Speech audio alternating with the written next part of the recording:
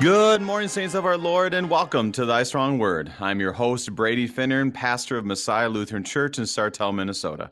Thank you for tuning us in this morning on Worldwide KFUO, Christ for you, anytime, anywhere. Today is Wednesday, September the 22nd, and we gather this next hour around the gift of the inspired and true Word of God and put on our Christ goggles in Leviticus chapter 8. Chapter 8 is a bit of a transition from all the offerings, and chapter 7, as we had with yesterday with Dr. Saleska, really had just a general overview of everything, all the details, everything in between that you could think of, we went through. And now in chapter 8, we transition to Aaron and the priests, the ordination, the laws, the oils, the offerings, the turbans, and many, many, many details. Today, not only will we dig into that, but also at the end, we will see Christ. For the gifts are ready for you. A special thanks to our friends at Lutheran Heritage Foundation for their support of Thy Strong Word. Visit lhfmissions.org for more information, lhfmissions.org. To help us to be strengthened by God's Word this morning, we have the honor of welcoming Reverend Dr. Kevin Golden, Associate Professor of Exegetical Theology at Concordia Seminary in St. Louis, Missouri. Dr. Golden, welcome to Thy Strong Word. Yeah, are we not there? Oh, okay. We can't hear us at this point. So right now, we're just going to keep moving forward. Oh, do I hear him now? I can. Dr. Golden, welcome to Thy Strong Word. Thank you very much. The joy of technology. Exactly. Well, it's the joy and bane of our existence. How about that? And suddenly, I am not hearing you again. Oh, you can't hear me right now? Who can hear me? Anyways, right now, for our listeners, what we're going to have is continue on to look at Leviticus chapter 8. So I invite our listeners to open up their Bibles to Leviticus chapter 8. And I'll say this too, that as we go through the Leviticus, a few things for you to look for. First of all, the commentary by Dr. John Kleinig is a perfect way to go through the scriptures and to understand what Leviticus is all about.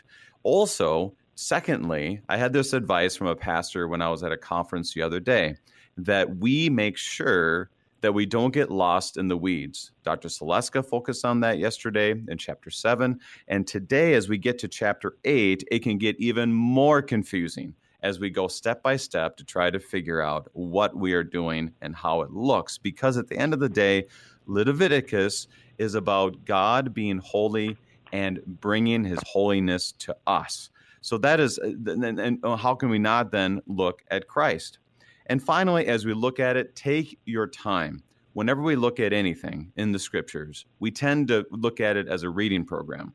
We're going to get through 3 chapters today. Even if I don't understand any of it, then I'm doing well, because then I'll get done in a year. But when we look at Leviticus, it's important for us to be able to take down every chapter and slow down.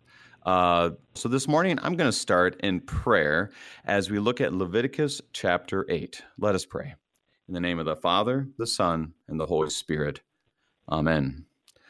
Lord God, you give us the word for our uplifting, for the forgiveness of sins, and that we may see Christ.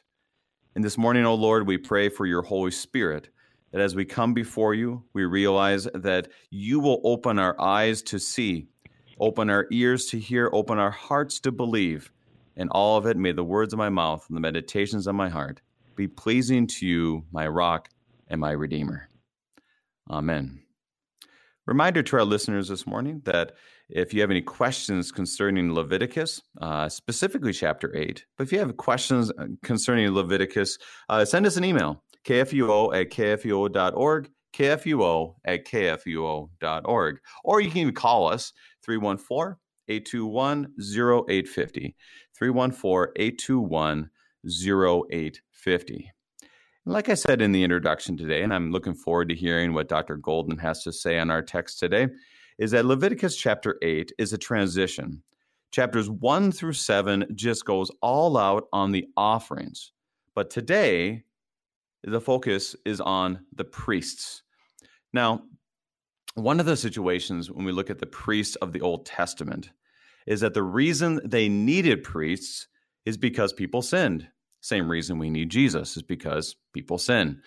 And as we look at the priest, it's important for us to not necessarily make a one-to-one with today's pastors, but to look at them as ones in the Old Testament that the Lord put in place for the sake of bringing God's holiness to us, to the God's people.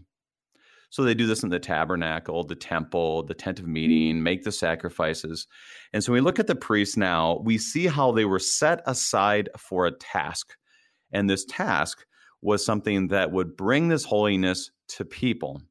Now, what's interesting about it is that what they wear today and the process they go through shows us that they were just like you and I.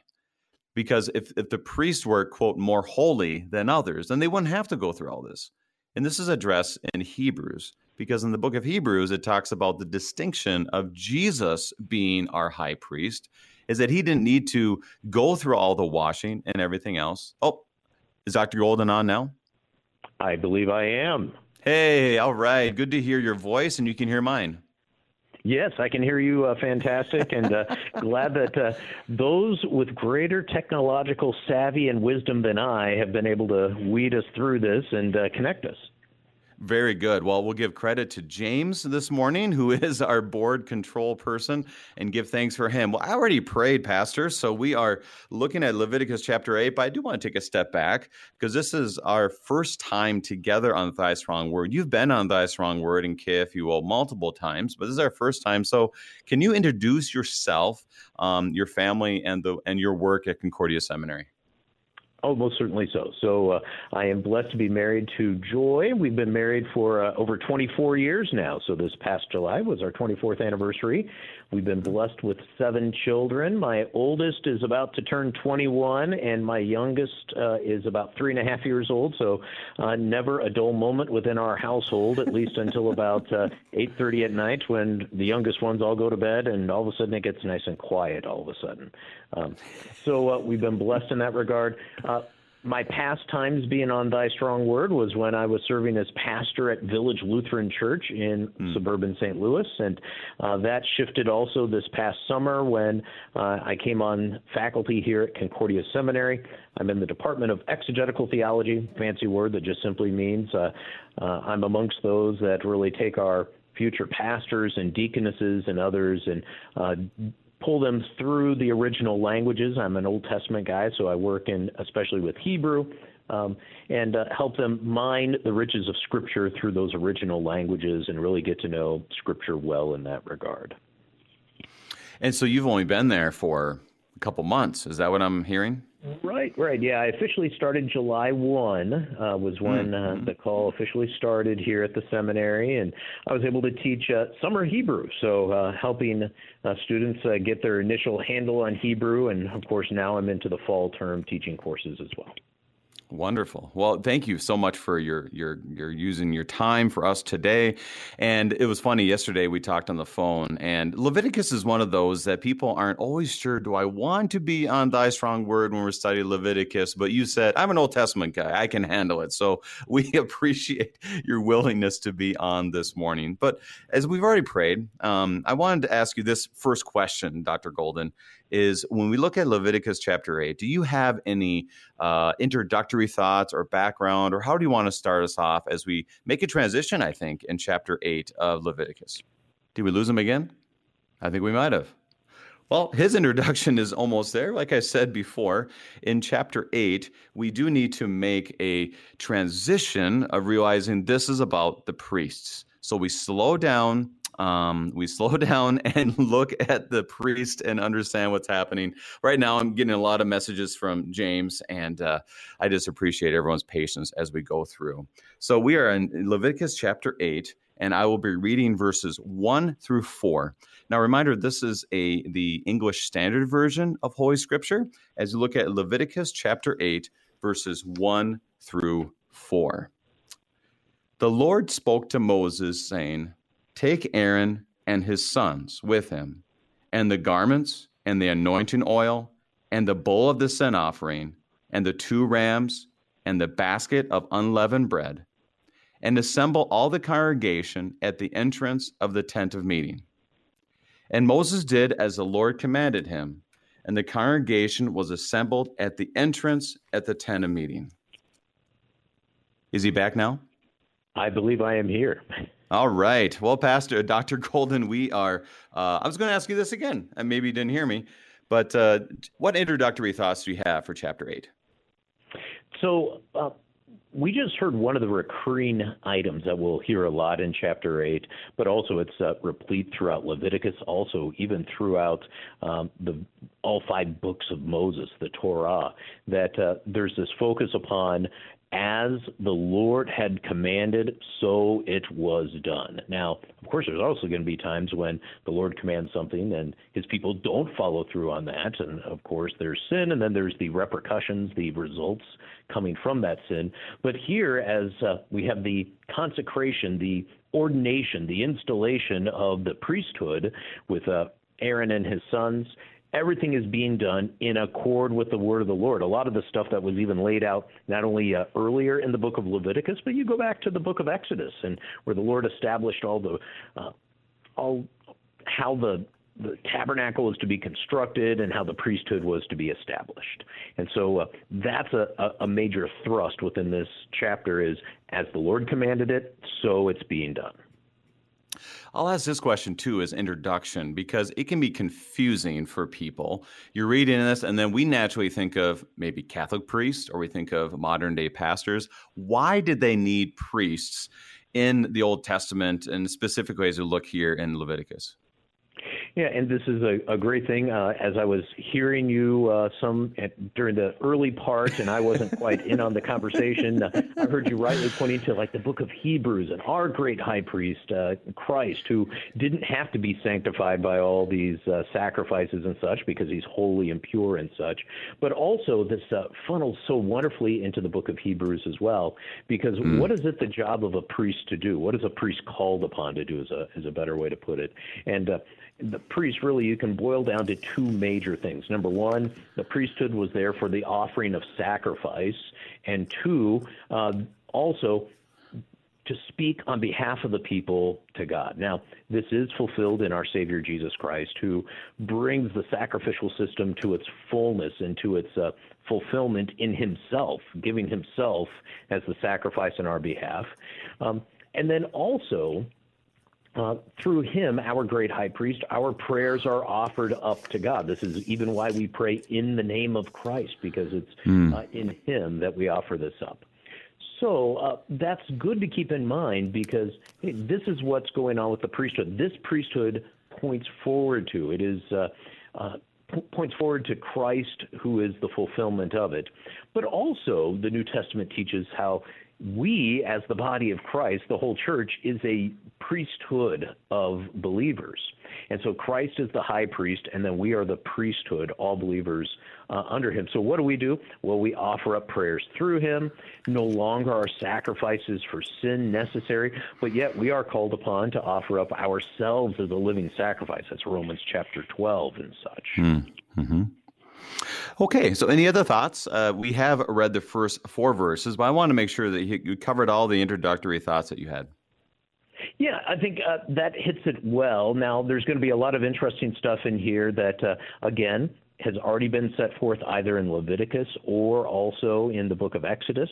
So it's kind of playing out what the Lord had said. And this may be something you've already hit on before, but, when reading the entire Torah, really Genesis through Deuteronomy, it's a whole narrative, if you will.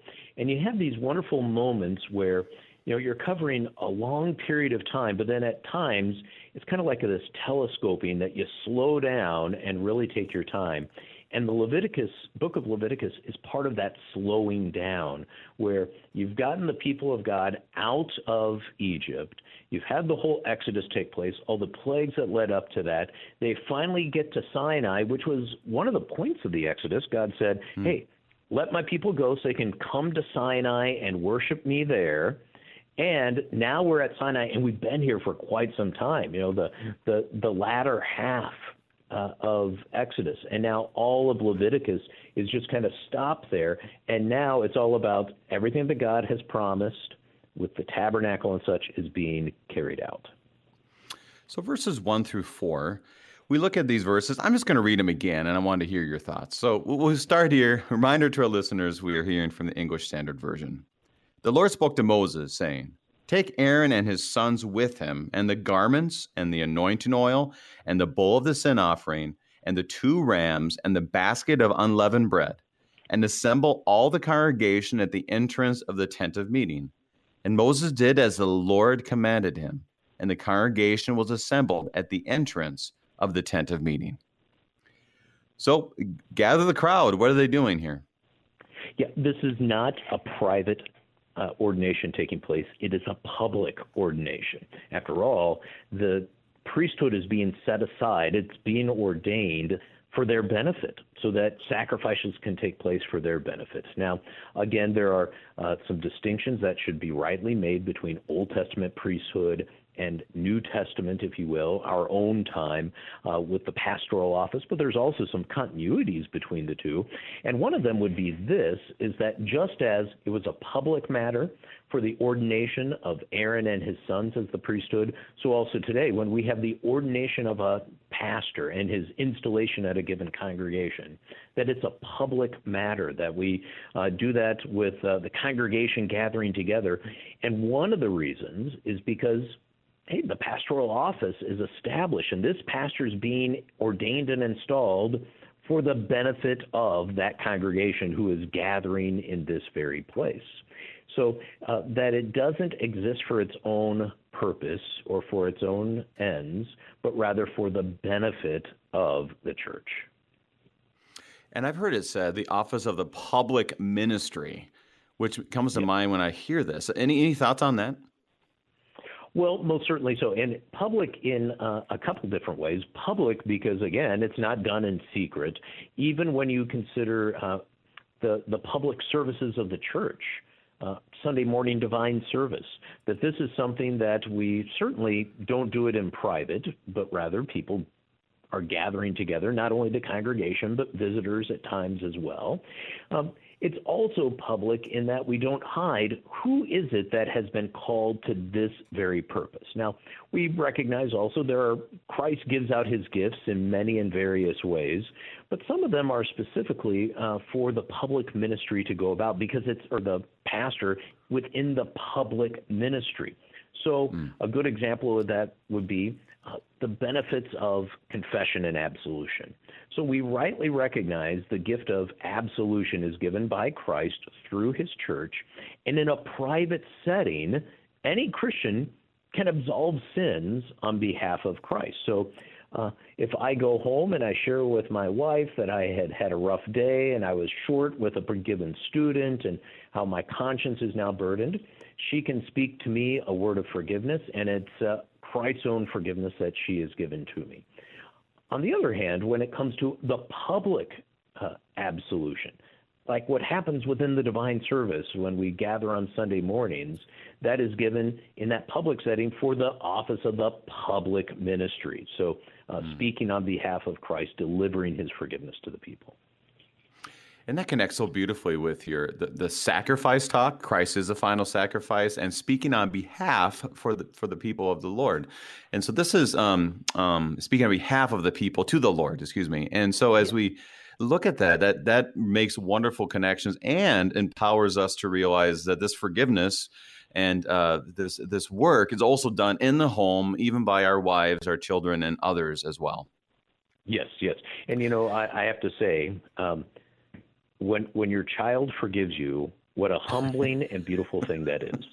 And I will admit there are times I've had to say to my children, Dad sinned against you, please forgive me. And how beautiful, but also humbling that is that when they do for them, forgive.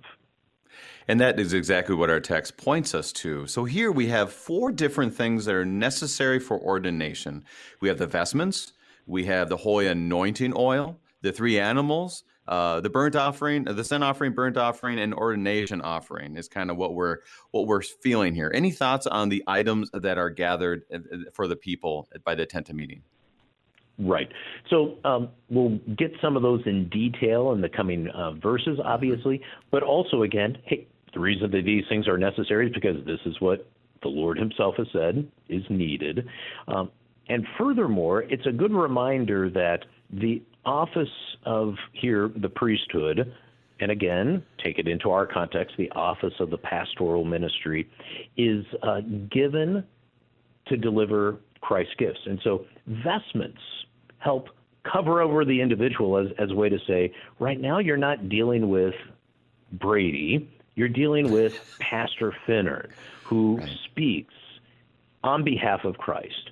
And so when you hear the words of holy absolution, you may be hearing this man's voice, but it's not his words. You're hearing actually the very word of Christ. It's Christ who is absolving your sin. The vestments help carry that through, that it's the office. We do the same thing even in our public setting or in our secular lives, if you will. What do we do with our judicial officials? Well, a judge wears robes again that are befitting the office that judge fills. We do it with police officers, that they wear a certain uniform that, again, bespeaks the authority that's been given to them in that specific office. Right, and you see that all over the place, and then and I've seen this at an ordination where that they put that chasuble over this man, and you're right, and then he turns around and gives that final prayer and blessing, and it was just an obvious, okay, there he is, he's in the office now. He turns around, and in that covering, we are reminded that's different than what I'm wearing. I mean, as far as for the people in the pews and such. And then he speaks the word of God. I mean, it was just a wonderful connection that we see the Old Testament to the New. Anything else with the objects that are there? We'll hear more about them later, but I just want to see if you had introductory thoughts on it. No, I think as we keep going through, we'll pull them apart nicely. Sounds good. So let's continue on verses 5 through 9. And Moses said to the congregation, "This is a thing that the Lord has commanded to be done." And Moses brought Aaron and his sons and washed them with water. And he put the coat on them and tied the sash around his waist and clothed him with the robe and put the ephod on him and tied the skill-woven band of the ephod around him, binding it to him with the band. And he placed the breastpiece on him, and in the breastpiece he put the Urim and the Thummim. And he set the turban on his head, and on the turban in front he set the golden plate, the holy crown, as the Lord commanded Moses. I love how it begins here. This is the thing that the Lord has commanded to be done. So this is not Moses' idea of fashion or something, is that this is what the Lord said to do. So break that down for us. What is he doing here? What does this mean? Yeah. So I'm going to make a parallel to what we will experience with the ordination of a pastor. Is at the rite of ordination, one of the very first things we hear is what Scripture says about the institution of the pastoral office. In other words, this is not something that humans have come up with and we think this is a great idea, but rather this is what the Lord himself has done. He's established this office, and here's what he promises to do it. And so, again, you have that ongoing focus within this, that this is not by human conniving. This is all by divine command. This is what he has said is to be done. And so as you look at the items, you have ephod or breastpiece, all of these things. Because you see, I've seen some pictures in this, and I would encourage our listeners either look up online or to look at other resources to look at that. But it feels like for us Lutherans, like, well, that seems kind of a little bit overdone because we're not used to quite that. What is the emphasis in your mind, or what are your thoughts on the emphasis that he's trying to show? So there's several things. One, you get a little bit more detail about some of these items, again, back in the book of Exodus when the Lord gives his commands regarding the establishment of the tabernacle and the priesthood and such. For example, in verse 9 here, where it talks about the golden plate that is on the turban, is that back in Exodus we find out that on that golden plate it says, "Holy to the Lord," and that itself says something huge. Holy, set aside for the Lord. So in other words, what is the priesthood to be about doing? And here specifically it's Aaron who's wearing this as the high priest. So what is the high priest to be all about? He's to be about doing what the Lord has given him to do. He is not a yes man for others. He's not there to bow before the social pressures, the societal demands of the day. No, he bends the knee to the Lord alone and does what he calls upon him to do. So That is of great significance. Also, the Urim and the Thummim. Now, this one always has people scratching their head, but this was something that, as we continue to read throughout Scripture, that this was the means by which God gave them to make some decisions along the way. And we don't know with 100% certainty exactly how they were used, but a good possibility is that the Urim and Thummim are kind of like one of them is yes and the other one is no, so that when a decision needs to be made, it's okay, let's grab one of them and kind of pulling it from a bag almost where you can't see what you're doing, and that will say yes, we do this, or no, we don't. Go with option A or option B. Now, again, to us, that sounds completely odd. That's not how we make decisions at our voters' assembly or something like that. But it's even reminiscent about, hey, go to the book of Acts, and when they are ready to fill the spot among the 12 that was vacated because of Judas's death, what did they do? They found who was qualified, and they just essentially drew straws, right? That, in other words, they said, okay, we have those who are qualified. We're going to let the Lord decide. And that's really kind of, in the end, a big point of the Urim and the Thummim is that who's making the decision? The Lord. And it may not be the way that you and I would want to make a decision, but nevertheless, this is what the Lord has established, and it's He who is driving the whole thing rather than us being the ones in charge. That's a great description because like you said, scratching your head. You go to 1 Samuel 28, where it mentions that Saul inquired of the Lord, 1 Samuel 28, verse 6, and he inquired of the Lord, and the Lord did not answer by dreams, by Urim, or the prophets. And so you do have this kind of confusing part of that, but once again, what's the focus? You put it at the foot of the Lord as opposed to yourself. And so that's something that we maybe need to touch on a little bit after the break, but right now we need to take our break. We are studying Leviticus chapter 8 with Dr. Kevin Golden, and we'll be right back.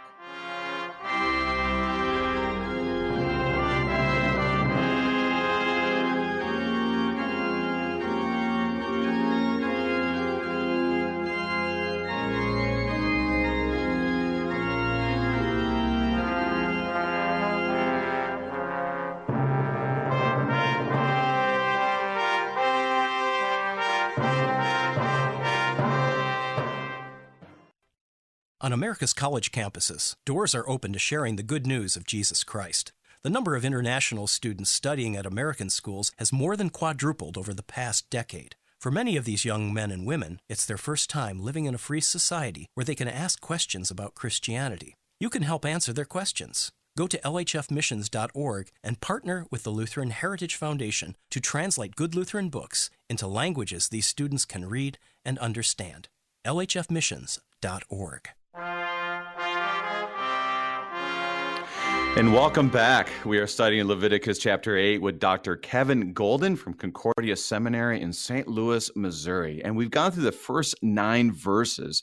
And I love how you're doing this, Dr. Golden, because you're pointing us to the main things. We could talk all day of, well, the ephod was made of this and made of that. And if you want to study that, go for it. There might be some places that have more on that. But what's the point? The point is that this man is being placed in the stead of the Lord to do his purposes for the holiness of God, taking God's holiness and bringing it to his people. So thank you for keeping us focused there. In first 9 verses, do you have anything else that you want to highlight?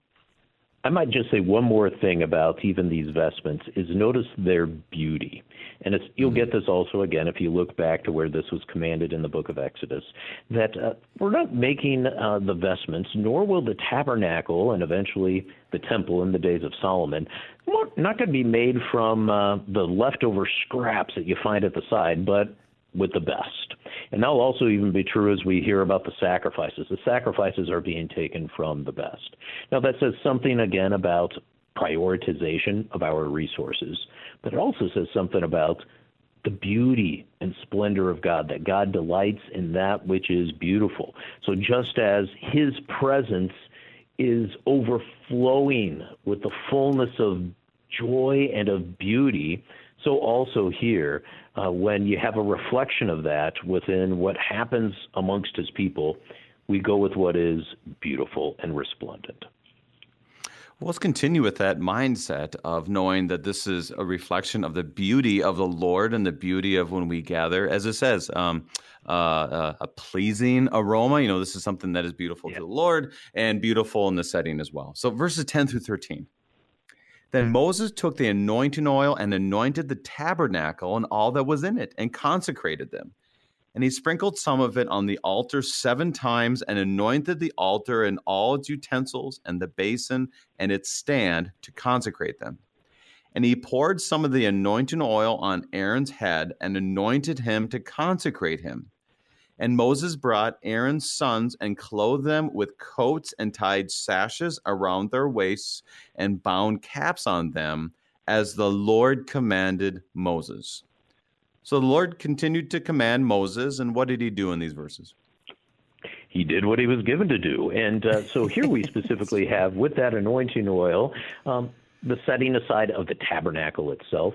So it's almost like not only do you have in our own setting the ordination of a pastor, but it's as if you're dedicating the church as well that has just been constructed. You've got joy resplendent going on. But, this itself is huge. Not only is it the establishment of the priesthood going on here with High Priest Aaron being anointed and his sons along with him, but also you have the anointing of the tabernacle. The tabernacle was the place that God has set aside that he might dwell among his people with grace, mercy, forgiveness.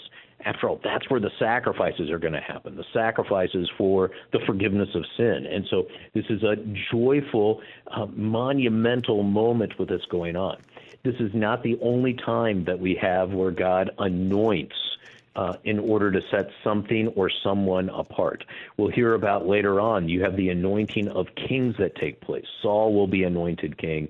David will be anointed king and such, because they are set aside for God's purposes. And that's really what it means as we hear in these verses about them being consecrated and the temple being consecrated, that it's set aside for the purpose that God has chosen, not just for any old purpose, but specifically for the purpose that he has chosen. Now, we did receive a question on this, and it goes back to Psalm 133, verse 2. It talks about how good and pleasant when brothers dwell in unity. It is like the precious oil on the head running down the beard on the beard of Aaron, the collar of his robe. So I'm assuming there's a connection there. Do you have any thoughts on that? Did we lose him again? I think he can hear me, but we cannot hear him. So I'm going to wait on that because I know there's a connection. I know there's a unity of the priesthood as you look at Psalm 133. We had that in Bible study a few weeks ago in ours, but definitely is that anointing oil where you knew that this guy was the one who has been set aside for holy things. And it also connects us very closely to this understanding of beauty, as you said before, that all of this is brought together, consecrated, and to show that we are receiving a bit of heaven at this time. And there's something about that when you see an ordination. My daughter went with me to an ordination a couple months ago now. And one thing that struck her was she said, "Dad, all these pastors got together with robes on and they laid hands on him. And it was just, you knew something serious was going on." She used, 11-year-old language when she said that. But you could tell even for her, I thought she'd be bored with the service, but she was not at all, because she saw that this was a man being set aside to something serious, as you would see at a police academy when they graduate, or to a military, and try to figure that out. Dr. Golden, are you back? I am back. All right. So did you hear my question, Psalm 133 and its connection? I did not. So okay. So the question was Psalm 133, when it talks about the oil going down Aaron's beard onto the collar of his robes. What kind of connection is there to this as we hear in Leviticus 8? Yeah. So that is a wonderful depiction of the great joy that is going on. That's one of the kind of major thrusts of that psalm is the joy that is found, because what is taking place? Well, here is the establishment of not only the priesthood, but also the means by which God is going to bring about forgiveness for his people, that they might dwell in peace with him and with one another as well. Perhaps this is something that this is what sinners do. We take things for granted. And that we take for granted the peace that we have with God. And again, this is, as you brought in earlier, the book of Hebrews. That's a major thrust within the book of Hebrews about how we approach God in peace.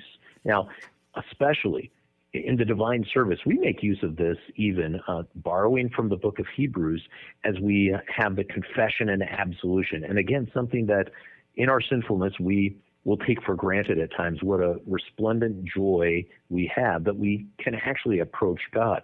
So if you use Lutheran service books, setting 3 of the divine service, where we introduce confession absolution with words taken right out of Hebrews, that really ties into this very well, that we draw near with a true heart and confess our sin unto God our Father. How do we draw near to him? Well, Hebrews teaches us specifically in Christ, who's the fulfillment of everything we hear going on in Leviticus chapter 8. Well, let's keep moving forward. We'll go verses 14 through 21. Then he brought the bull of the sin offering, and Aaron and his sons laid their hands on the head of the bull of the sin offering, and he killed it, and Moses took the blood, and with his finger put it on the horns of the altar around it, and purified the altar, and poured out the blood at the base of the altar, and consecrated it to make atonement for it. And he took all the fat that was on the entrails, and the long lobe of the liver, and the 2 kidneys with their fat, and Moses burned them on the altar. But the bull and its skin and its flesh and its dung he burned up with the fire outside the camp, as the Lord commanded Moses. Then he presented the ram of the burnt offering, and Aaron and his sons laid their hands on the head of the ram, and he killed it. And Moses threw the blood against the sides of the altar, cut the ram into pieces, and Moses burned the head and the pieces and the fat. He washed the entrails and the legs with water, and Moses burned the whole ram on the altar. It was a burnt offering with a pleasing aroma, a food offering for the Lord, as the Lord commanded Moses. So here we have a sin and a burnt offering. Tell us about the connections here. So notice again the ongoing refrain, as the Lord commanded Moses. So again, this is all in accord with what God himself has set forth. You might also notice again the choice portions are what are offered up to the Lord. So you even have the burning of the fat. Now, in our age, some try to avoid the fat, although some of us recognize there's a great deal of tastiness within that fat and such. But especially in the biblical world, the fat was considered really the choice portion. You even have this wonderful picture of this in Isaiah chapter 25, where we are given a description of eternal life, where God not only has swallowed up death forever, as we're told in Isaiah 25, and wiped away tear from all eyes, but how eternal life is this ongoing banquet with the best of meats and the finest of wines. And really, the Hebrew there really helps to emphasize that best of meats is the fatty portions. All right, this is really what they longed for and rejoiced in, that this was the choice kind of stuff. And so here the choice portions are set aside for the Lord, and they are offered up to him. There's also, of course, with the blood being shed, that blood is there to purify. That's the word that is used regularly in these verses. And it's not only Moses as high priest, his sons as the priesthood, but also even the vessels, like the altar that needs to be purified. And think through that. The altar itself is just stuff, if in the sense of it's not a human being who has willfully sinned. It's not an animal itself, but rather it is created items that have been used and constructed to bring this about in accord with God's purposes, and yet it still needs to be purified, because this is the reality of the fall into sin. When the fall into sin took place, it wasn't just Adam and Eve, but they brought the rest of creation along with them. Since they were the crown of creation, had authority over creation, the whole creation goes with them. As the head goes, so goes the rest. And so now, the altar itself has to be purified as well from sin so it can be used for God's holy purposes. Everything is being set aside. And that's one of the things that struck me is it's, okay, here's the guy, because sometimes we can have that feeling. Just take the guy, put him over there. Okay, you are now the priest. Just go do your work, But it definitely is showing the seriousness of everything that is there, that everything has a purpose. Everything is to be cleansed.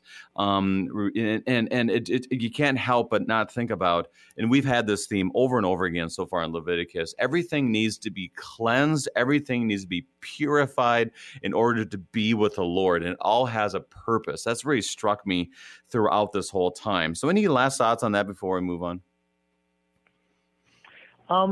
Well, one last thing I'll just throw in there is notice there's the mention of it being poured out or placed against 7 times. Of course, that's a huge number biblically, but it's showing the fullness of what God is doing here in setting this aside. Wonderful. So we'll continue on as it starts talking about hands and feet, verses 22 through 29. Then he presented the other ram, the ram of ordination, and Aaron and his sons laid their hands on the head of the ram. And he killed it. And Moses took some of its blood and put it in the lobe of Aaron's right ear and the thumb of his right hand and on the big toe of his right foot. Then he presented Aaron's sons, and Moses put some of the blood on the lobes of their right ears and on the thumbs of their right hands and on the big toes of their right feet. And Moses threw the blood against the sides of the altar. Then he took the fat and the fat tail and all the fat that was on the entrails and the long lobe of the liver and the 2 kidneys with their fat and on the right thigh. And out of the basket of unleavened bread that was set before the Lord, he took 1 unleavened loaf and 1 loaf of bread with oil and 1 wafer and placed them on the piece of fat and on the right thigh. And he put all these in the hands of Aaron and in the hands of the sons and waved them as a wave offering before the Lord. Then Moses took them from their hands and burned them on the altar with the burnt offering. This was an ordination offering with a pleasing aroma, a food offering to the Lord. And Moses took the breast and waved it for a wave offering before the Lord. It was Moses' portion of the ram of ordination, as the Lord commanded Moses. Now, Dr. Golden, I did receive an email prior to this program just asking the question of, tell us about the ear, the thumbs, the hand. What's going on there? Any thoughts? Yeah. And this is, again, where you and I are blessed that we are living on this side of the cross, because when you and I were ordained into the pastoral office, we had none of that going on. Now, I'm not really all that squeamish. I don't mind blood and such, but I'm fine that I didn't have any blood put on my earlobe, on my thumb, or on my big toe. Right. But even there, again, it is pointing towards, again, this is the ordination offering. So this is the offering that is being used to, if you will, purify, set aside Aaron and his sons for this office. And what are they going to be doing? Well, they're going to be hearing the holy word of God, and so their ear needs to be sanctified, set apart, cleansed. They're also going to be handling the holy things of God within the tabernacle with the sacrifices and on down the line. And so their hands need to be set apart, consecrated, purified. And so blood is placed upon the thumb of their right hand.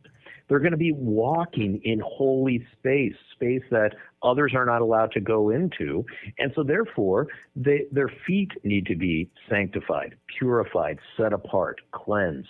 And so the blood is placed on their big toe as well. Now, that all points out a couple of things. Now, one, hey, whatever they're going to do, it needs to be consecrated and set apart, and each part of them that they're going to be used in that regard needs to be done, but also how the Lord goes about doing things.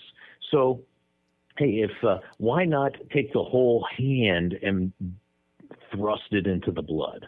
Well, one answer is simply because this is what the Lord has commanded, that this is what's to be done. But here you can also understand it in much the same way, again, that what you see in the New Testament when the woman with the flow of blood, and she desires to be cleansed and to be made whole from that. And what does she do? She doesn't say, I need to immerse myself completely, wrapping my arms around Christ, but rather, as long as I just touch the hem of his robe, it's going to be enough, all right? So that the Lord, just with a little, thrusts in his cleansing, his sanctifying work. And that's exactly what we have going on here. So as you look at the rest, it has a lot of similar. Well, we've gone through all of this. Now we have the wave offering.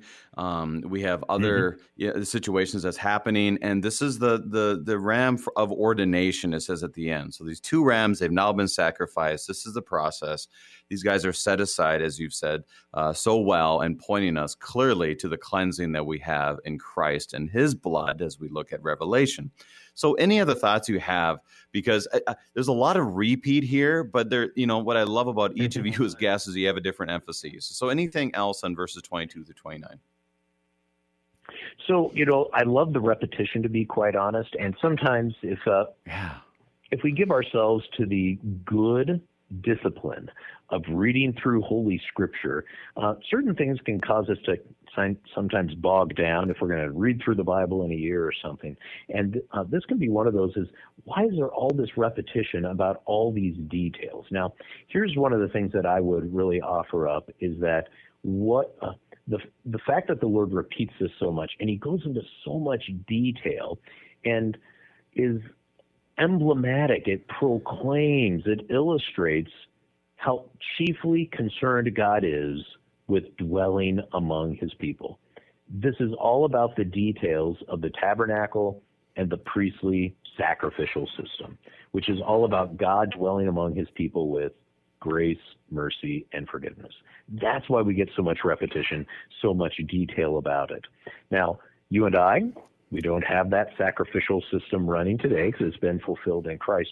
But again, that's what it really does then for us, is it points us straight to Christ to say, hey, there's just how concerned God is with dwelling among his people, and not just dwelling among us, but also doing so with grace, mercy, and forgiveness. That look at everything he has done for us in Christ. And you pulled that together so well, because I was thinking about this. Every day, I need grace, mercy, and forgiveness. So why would this not be repeated? Because that's exactly what I need. That's what my family needs, that the congregation needs that, and most importantly, I need that. And that's why the joy of repetition is. Yeah, and notice the Catechism teaches us this so well as far as, hey, how do you order your days? Every morning, get up, make the sign of the cross, pray the Lord's Prayer, speak the creed, and then you have morning prayer. Every evening, make the sign of the cross, saying in the name of the Father, Son, and Holy Spirit, pray the Lord's Prayer, speak the creed, gospel, gospel, gospel, forgiveness, grace, mercy, is being poured out through each of those. And then you say evening prayer. That, that repetition is what we need, because that's what we need every day. Wow. Well, let's keep moving as that grace, mercy, and forgiveness is revealed, continued to be revealed. Verses 30 till the end of chapter 8. Then Moses took some of the anointing oil and of the blood that was on the altar and sprinkled it on Aaron and his garments, and also on his sons and his sons' garments. So he consecrated Aaron and his garments, and his sons and the sons' garments with him. And Moses said to Aaron and his sons, boil the flesh at the entrance of the tent of meeting, and there eat it, and the bread that is in the basket of ordination offerings, as I commanded, saying, Aaron and his sons shall eat it. And what remains of the flesh and the bread you shall burn up with fire, and you shall not go outside the entrance of the tent of meeting for 7 days, until the days of your ordination are completed. For it will take 7 days to ordain you. And has been done today, the Lord has commanded to be done to make atonement for you. At the entrance of the tent of meeting, you shall remain day and night for 7 days, performing what the Lord has charged, so that you do not die. For so I have been commanded. And Aaron and his sons did all these things that the Lord commanded by Moses. I was thinking about this particular ordination that I was speaking of was 2 hours long, and it was wonderful. Everything was just wonderful. But 2 hours is 2 hours, not 7 days. So this was a long process here, Dr. Golden. Any thoughts as we see the end of chapter 8? Yeah, 7 days, it is a long process, and that's what they do, because, again, you have this for ongoing repetition of this is what the Lord has commanded, so this is what they did. Furthermore, notice how serious all of this is. In verse 35, it says about, hey, do this so that you do not die, because this is what I have commanded. The Lord's word is serious. It's not as if we ought to quaffle over it and say, well, this doesn't make much sense to me. Why do all this? No, he's quite serious about it. The natural result, what we should expect when you deviate from what God has commanded, is death, which again gets back to, why has the tabernacle been consecrated? Why has this office been established? It's also that there might be a means by which sin is forgiven so that you don't die. So as we look at this end, it really it puts it all together: the time range, the place, the rituals that are there. Pastor, we have about 2.5 minutes left. So as we look at the consecration of Aaron and his sons, at the end of it, people say, no, it's pretty cool, like ephods and belts and oil and the gathering of the public ministry that's happening here. But what really does this connect for us today besides an ordination service? I mean, you're like, well, I went to an ordination service once. It was pretty cool. But how does that connect to us today in our Christian faith? So I think number one would be this, and this gets back to where you wisely started us in the book of Hebrews, where you have Christ as the fulfillment of all of this. And especially, notice all the sacrifices going on in here, plenty of blood.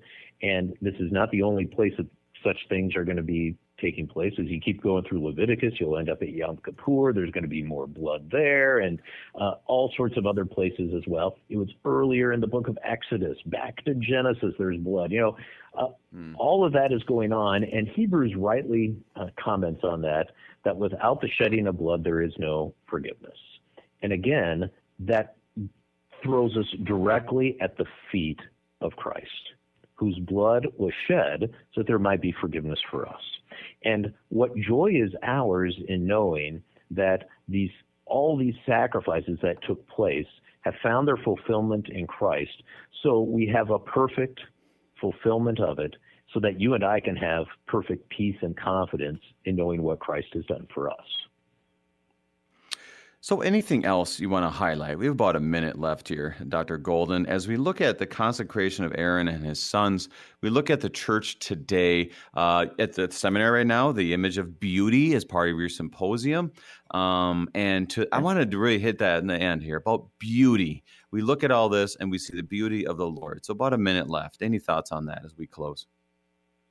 So maybe the big thing I would hit on is, there is nothing more beautiful than Christ himself as he takes our ugliness, our sin upon himself, and atones for it on the cross. That this is how the Lord goes about, even in the midst of the cross, even in the midst of our personal suffering, but most especially in Christ's own suffering and death, that there we have the height of beauty itself. So even here, we hear about the beautiful, if you go elsewhere, the beautiful materials that were used to make the vestments, to make the tabernacle. But where is the even greater beauty? It's in the sacrifices that are taking place here that cleanse God's people, that they might be set before him purified and beautiful. And of course, again, this draws us straight to Christ, who has been sacrificed for us. There is beauty incarnate. Dr. Kevin Golden, Associate Professor of Exegetical Theology at Concordia Seminary in St. Louis, Missouri, giving us God's strong word from Leviticus chapter 8. Dr. Golden, thank you for giving us the gifts. Hey, it's been my honor and pleasure. Saints of our Lord, we see the process. We see the intricate details that are brought. And what it did is it took these men, Aaron and his sons, the priests, set them aside. And if you notice throughout this whole thing, it was never about the priests. It was about covering them up so people will see the beauty of the Lord, that the holiness the Lord has would be showered upon his people. As Dr. Golden said so well, that they be showered with the grace, mercy, and forgiveness of the Lord. And we have that same thing with Christ. The Christ, as we sang, the beautiful Savior. And we look at all of that, we realize he is our high priest, and he showers upon us by his sacrifice, grace, mercy, and forgiveness. All of this we enjoy, and all of this we give thanks. I'm your host, Brady Finnern, pastor of Messiah Lutheran Church in Sartell, Minnesota. Thank you for joining us, and the Lord keep you safe in the palm of his hands.